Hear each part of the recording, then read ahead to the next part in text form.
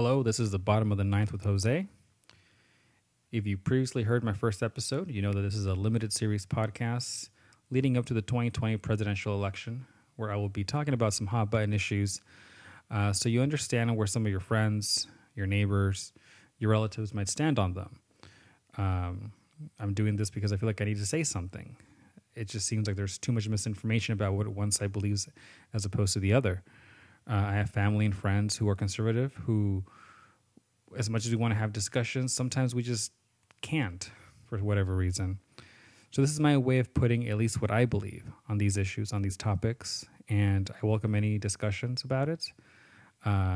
Previously, we talked about COVID. Since then, we've seen how rampant it is through the administration, how many people have fallen ill with it, and with that came the usual trepidation from the administration to give us more information as to how the people were doing. Not surprised. Unfortunately, that is the norm with this administration. But that was COVID. Today, I want to talk about something else that is very near and dear to my heart: immigration. So with immigration, we have some of the most racist talking points that we've ever heard that started off this president's campaign for the 2016 election. During his first rally, remember this is his first rally to run as president, he said that Mexicans are rapists, drug dealers, and that maybe some good ones are being sent over, but that was the majority of them, that they were criminals. And right off the bat, you know this is not going to be a good start as to where this country's headed if that's the rhetoric that he wants to push his vision of America with. Something else that has come up is that they take jobs away from Americans. Immigrants work in large numbers in the service industry and agriculture, typical jobs that are low paying to begin with, and that most Americans will not take because of the low pay. So this idea that they take jobs away from hardworking Americans is ludicrous because there are wildfires raging and there are still immigrants, documented and undocumented, working the fields, picking our vegetables and fruits. And I don't see any Americans clamoring for those jobs in those conditions. And you've gone to any restaurant, any hotel, any place where someone has to serve you or cook for you or make your bed, and they are most likely immigrants. We see a lot of Latino immigrants here. But if you go to the East Coast, I've seen a lot of Russian immigrants, Eastern European immigrants. Regardless of where they come from, it's usually immigrants that work those jobs because Americans won't. So that is another thing that Americans believe that is completely infactual. Another big talking point is that immigrants create crime. It's been noted in many studies and research that immigrants typically create less crime because of the fear of police and because they typically don't create more crimes to begin with. So most places that would say are high crime rates have a certain issue with them. It is not the fact they're immigrants. It is maybe the fact that immigrants won't call the police because they're afraid for themselves. I believe there was a study at some point that I might have to reference later where creating better paying jobs actually created less crime because there was more opportunities for everyone, not just citizens or residents, also, immigrants.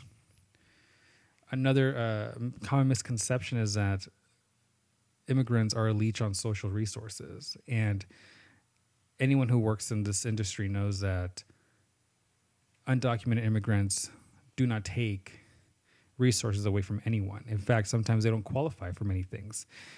Undocumented immigrants don't qualify for food stamps.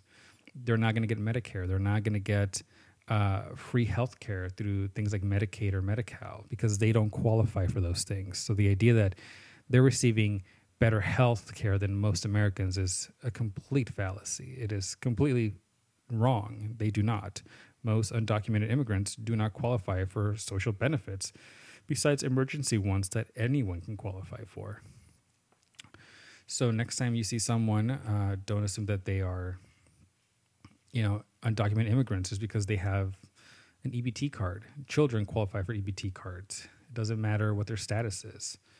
If we can't feed children, then I don't know what the hell we can do. As of 2018, it was also noted that most immigrants are no longer coming from Latin America. They're coming from Asian countries. And that's because the easiest way to become an undocumented immigrant is to overstay your visa. And so many visas from Asian countries, never get renewed, and they stay here, and now they are undocumented immigrants.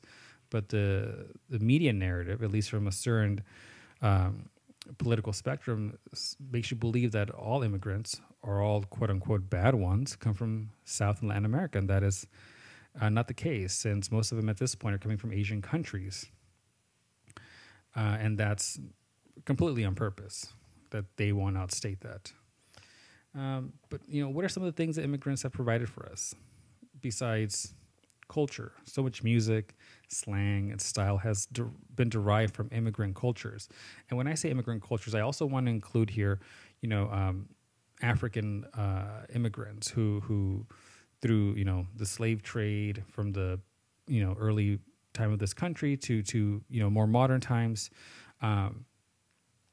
they are just as exploited for their culture as undocumented immigrants. How much food does our country enjoy because of immigrants? I can count on my hands how many places I love to eat at, and it'll be hard for me to say that they're all American. There's Chinese food, Italian food, Mexican food. There's going to be Thai food, Vietnamese food, Indian food. There's so much food that is the product of having immigrants in this country. Like, they have only enriched our cuisine, and it's no wonder that in the UK, the most popular food of Britain is chicken tikka masala. That's not something you consider a quote unquote a white food, but it's their number one food because it's so damn delicious. But that is also because of immigrants. And this country has a long history of also basically siphoning talent from other countries in terms of the tech industry and medicine. How many immigrants come from those locations with amazing skill sets in technology and medicine, because at the end of the day, they know that they can pay them less and they will bring their quality of work with them and take less money for it because it's easier than hiring an American because it's cheaper. And you'll notice that we touch the point of exploited labor a lot.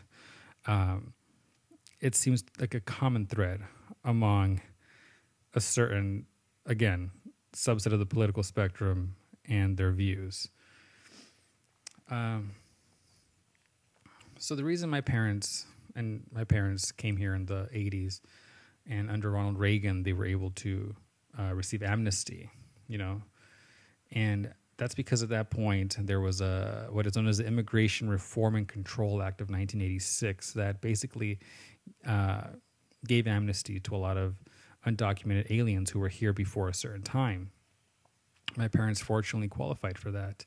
And it's funny that Ronald Reagan is this, pillar of like integrity in the Republican Party, but so many of things that he did, they now stand against. And I find that incredibly, baffling, how back then this man was their hero. He was their Superman. Even today, he is regarded as like just the most shining example of a Republican in modern times. But he also gave a lot of undocumented immigrants amnesty. Now, it wasn't completely, met with open arms, but he did it back then because he believed that if they were legal, that they wouldn't be exploited as much. I believe he's even quoted as saying something, I'm paraphrasing, but that he would have much rather have these people live in the open than live in the shadows. And that allowed them to thrive more because they are no longer going to be exploited. They're no longer going to be treated as second-class citizens. Well, at least that was the plan. And people like my parents took that opportunity. That's where they became legal residents. And through that, they were able to buy a home. They were able to buy cars. They were able to basically live the life that they intended to live in this country because of Ronald Reagan, in a sense. And it's funny how since then, what is an illegal immigrant has turned, for essentially for the GOP, for Republicans, for conservatives. Since then, since welcoming them with open arms in 1986, it's turned into a scapegoat where most ills, most things that affect our country, they will root back to immigration. They'll blame immigrants for taking jobs, for causing crime, for basically any ill that our country is going through. But if the 1986 Act that Ronald Reagan signed taught us anything, is that when you give people opportunity, when you give them a chance to live a life without fear, they will thrive. They will be happier. And that's only better for the country. The GOP has constantly made immigrants a scapegoat, and they will hold them, accountable for things that they have no responsibility over. They'll say all Mexicans are drug dealers and rapists. They'll say Muslim, immigrants could have anti-American terrorist leanings, and it's all just bullshit. It's all just, to borrow a term that is so loved, it's all just fake news. There's no proof because there isn't any. There's no evidence of that. And they'll say things like, we want to bring jobs back to America. We want to, put Americans to work. And they'll blame immigrants for taking jobs, and that's why there's less jobs. So we need to bring those jobs back. But why don't they hold those companies that move production outside the country accountable? Why don't they have Ford, Nike, Apple? Why don't they hold them accountable for moving their operations abroad? Places, other corporations like Gap, so many different tech companies. Why isn't the spotlight on the people who make the decision to move the jobs instead of the people who are taking whatever jobs are left? Why isn't that the talking point for them? And the idea is that they want to blame someone, and it's not the people who make money, because money is always greater than people to Republicans and to the GOP. They'd rather pay pennies for more profits instead of a living wage, because you can prevent a company from leaving by giving them incentives to stay, as long as they pay their workers a living wage, but they don't want to. So we make it easier for them to leave. And once they're gone, what's going to make them come back? The profits are going to drop. There's more regulations here. So it's not that they care about people, they care about the money. And they don't care who works those production lines, as long as it's someone who's going to be paid less than an American or anyone living in this country. And it happens so much, and we're all guilty of perpetuating the cycle, because we all buy these products. We all buy sneakers and iPhones and vehicles that are not made in America because they're cheaper. We go to supermarkets that pay less. We go to places that are more affordable because we don't want to pay more. And maybe that's on us, that we don't want to pay more so our neighbors can have more.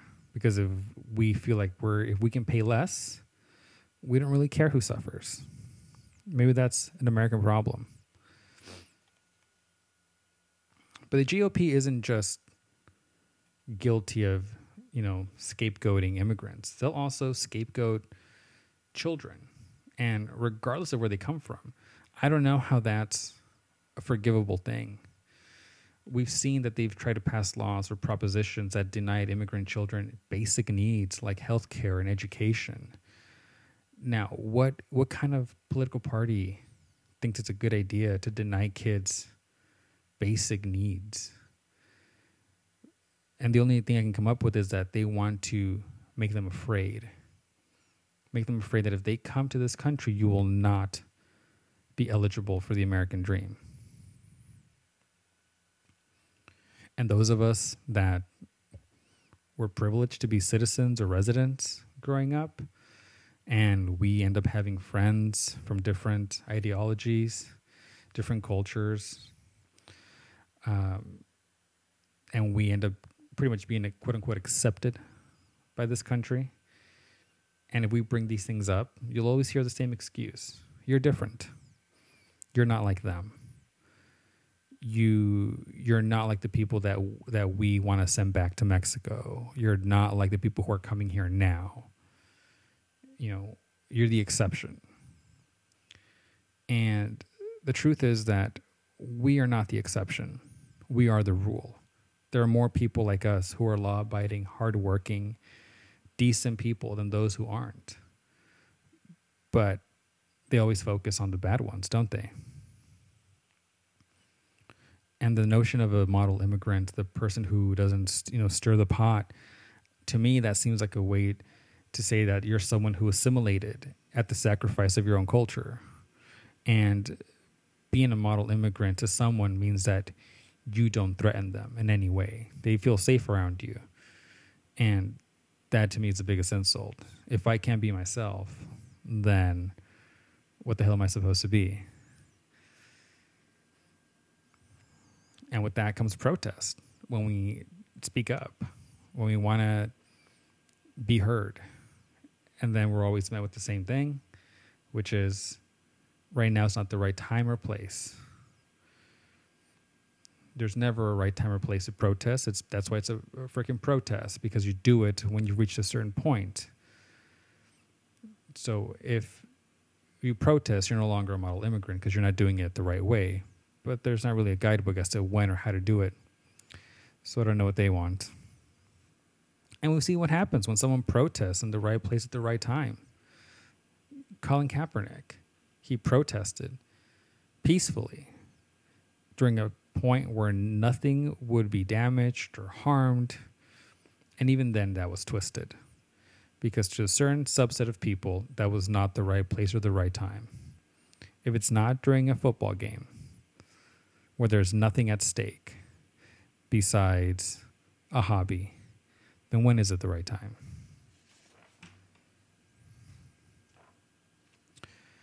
And at this point, you probably know that I am also a child of immigrants. I was born here, have the privilege to be born in the great state of California, but my parents weren't.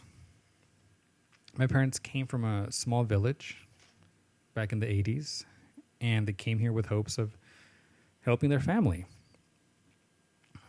They crossed the border, risking kidnapping, risking rape, death, being held for ransom, all because they wanted to provide for their families. At some point, I arrived, and it became about me. They felt that I had a better chance of having a good life here than back home, so they stayed. And what gets to me is that there are children like me right now who need our help. There are kids right now who are the 1985 version of me right now in 2020, whose parents came here help trying to get them a better life. And they're met with being separated from them at the border in a cage in giant, what you can only describe as corrals. They're here right now. And I cannot abandon those kids and parents who just want a better life. Because that was my story. That was our story 30 some odd years ago. I won't forget what my family had to go through, because other families are going through that same and worse right now. They're coming here hoping for a chance at a decent life, and they're being put into camps. And what pisses me off the most is that people will say, well, this is not their country, they should go back. But if you really want to, keep a tally of who owns what, and really none of us own anything, but this is my country. My grandfather worked fields in the 60s under the Bracero program.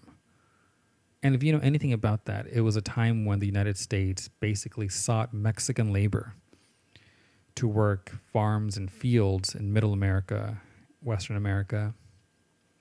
And these people were treated as property. They were exploited. They were dehumanized. They were shaken down sometimes. And that was back in the 60s. So I've had family working these lands, literal blood relatives working these lands decades before I was ever born. So how can I feel like my fingerprint hasn't already been on here far before my parents crossed the border? And who knows how long before that? Who knows which of my family saw the same mountains and the same beaches and the same sky that I'm seeing now?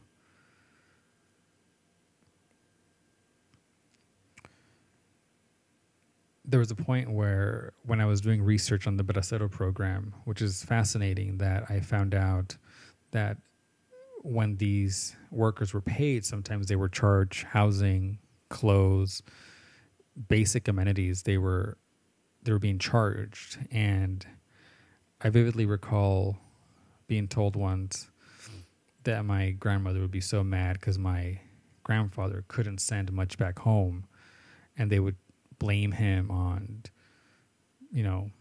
blowing his money over here, essentially with his friends. And now I think maybe that wasn't the case at all. Maybe there wasn't much left to send back because they were being exploited, because they were being taken advantage of. Whatever he could send, maybe he was sending. And it breaks my heart that I never knew what his quality of life was when he was working here. I wish I could have asked him. This country is built for immigrants. It was built by immigrants. Regardless of where they came from, they were immigrants. We never pretend we own something that never belonged to us. And that's something that we can't say 100%. None of us own this land. There are very few people who can claim that are long dead. And if they have any relatives, then I hope they live on for 1,000 more years. But we're not the sole proprietors. We're only the stewards for the next group, because that's the American experiment. We're just caretaking for the next group. We don't know where they are. We don't know where they'll come from. But we're going to pass it on, because that's what's happened, and that's what will keep happening. We're just keeping the place tidy and as nice as possible for the next people who badly need it. Hundreds of years ago, it was religious pilgrims coming from Europe, the Irish, the Italian, and then at some point it became the Mexicans, Salvadorians, Guatemalans, and there's more.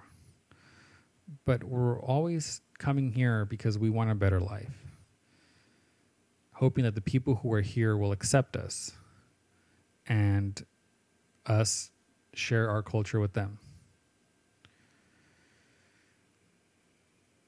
Through our mistakes and missteps, we'll learn to leave this place better for the next group, regardless of where they come from. That should be our goal, to know that our time is finite,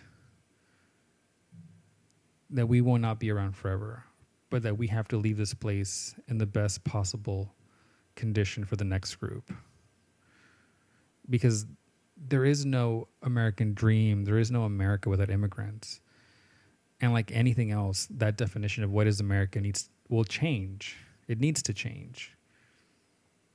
It's not just people who came on the Mayflower. It's not just people who rebelled against the British. It'll be people who fought for equal rights, for desegregation.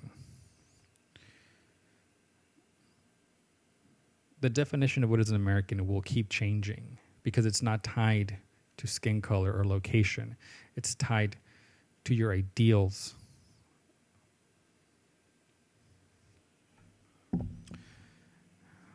The Statue of Liberty was a gift from France for finally breaking the practice of slavery. If you've ever been to it, and it's an amazing sight that I recommend anyone go see when you're in New York City, the statue has a broken shackle and chain on her foot. It's hard to see, but it's there. The shackle represented where they were coming from, and the torch atop the statue was where they were arriving. Countless generations of people saw that when they arrived in the United States, and I can't imagine the impact it had back then, considering it gave me an impact when I saw it just a few years ago. But at the pedestal, at the foot of the pedestal, there's a sonnet inscribed in the stone. It says, and I'm sure you've heard this before, but I think it's one of the most important pieces of American literature, if you can call it that. Give me your tired, your poor, your huddled masses yearning to breathe free, the wretched refuse of your teeming shore. Send these, the homeless, tempest-tossed to me. I lift my lamp beside the golden door. If we can't live up to that promise from the Statue of Liberty, then what is America? Vote on November 3rd.